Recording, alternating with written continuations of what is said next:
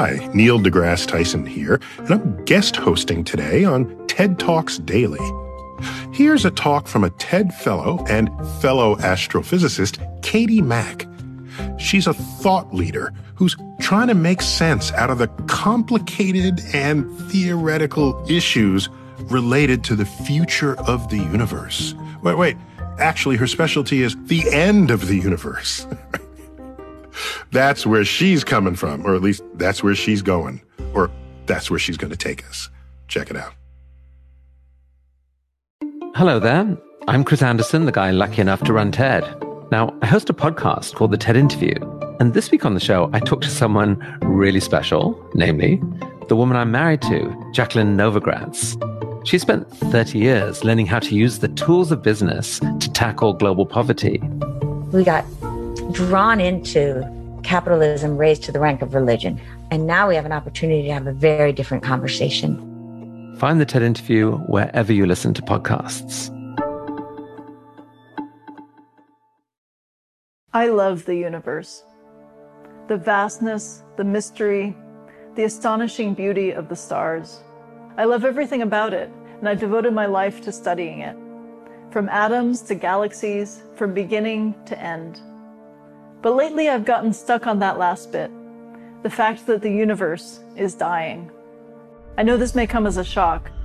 I mean, it's the universe, it's everything. It's supposed to be eternal, right? But it isn't. We know the universe had a beginning, and everything that begins ends. The start of the story is a familiar one. In the beginning, there was light. We know that because we can see it directly.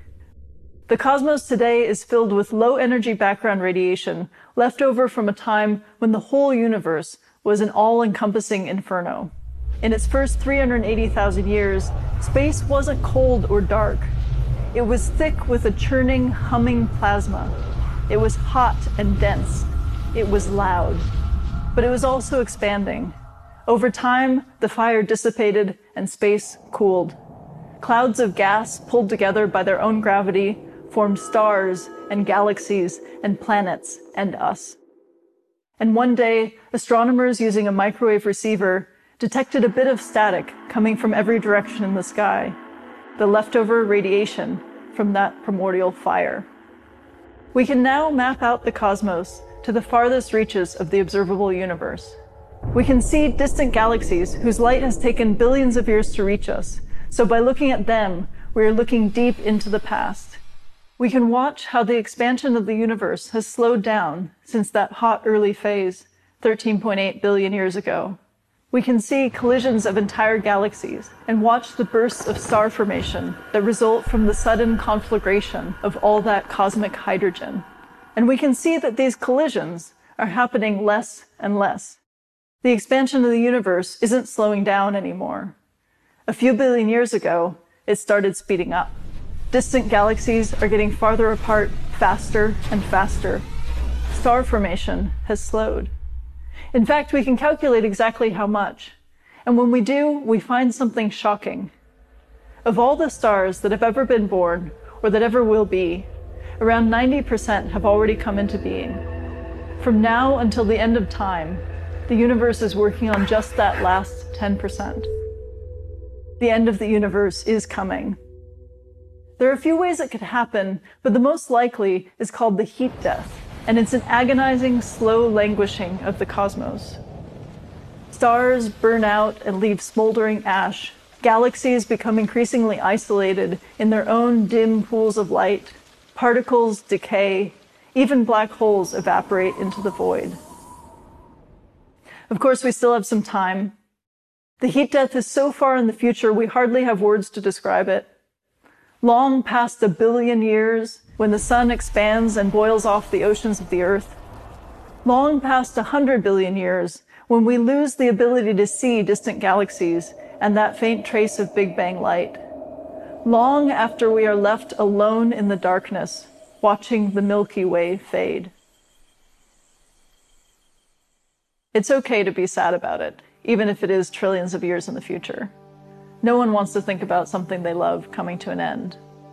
As disconnected as it may be to us here and now, it is somehow more profound than personal death. We have strategies for accepting the inevitability of that. After all, we tell ourselves, something of us will live on. Maybe it will be our great works. Maybe it will be our children carrying on our genetic material or perhaps our basic outlook on life.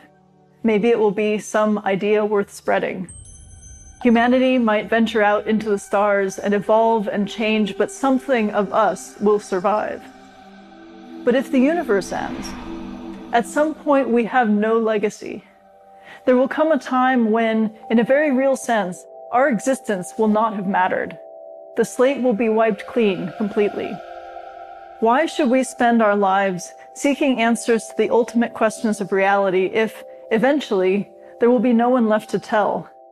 Why build a sandcastle when you can see that the tide is coming in? I've asked a dozen other cosmologists, and they all had different answers. To some, the death of the cosmos just seems right. It's freeing to know that we are temporary. I very much like our blipness, one told me. To others, the question itself motivates the search for some alternative theory. There must be some way to carry on. The slow fade to black just cannot be how our story ends. One found comfort in the possibility of the multiverse. It's not all about us, he said. Personally, I feel lucky. Our cosmos existed for billions of years before us, and it will carry on long after we are gone. For this brief moment, we are here. We may be insignificant to the cosmos as a whole, but we have an immense power to understand it, to see the beginning, to contemplate the end, to look up into the sky and see ourselves reflected in every tiny point of light. There is a kind of luxury in the freedom to look beyond our own little lives and contemplate the end of everything. We, fragile, doomed humans, carry within us a sense of discovery and wonder. It will persist as long as there are thinking beings in the cosmos, and we can decide how to use it. Thank you.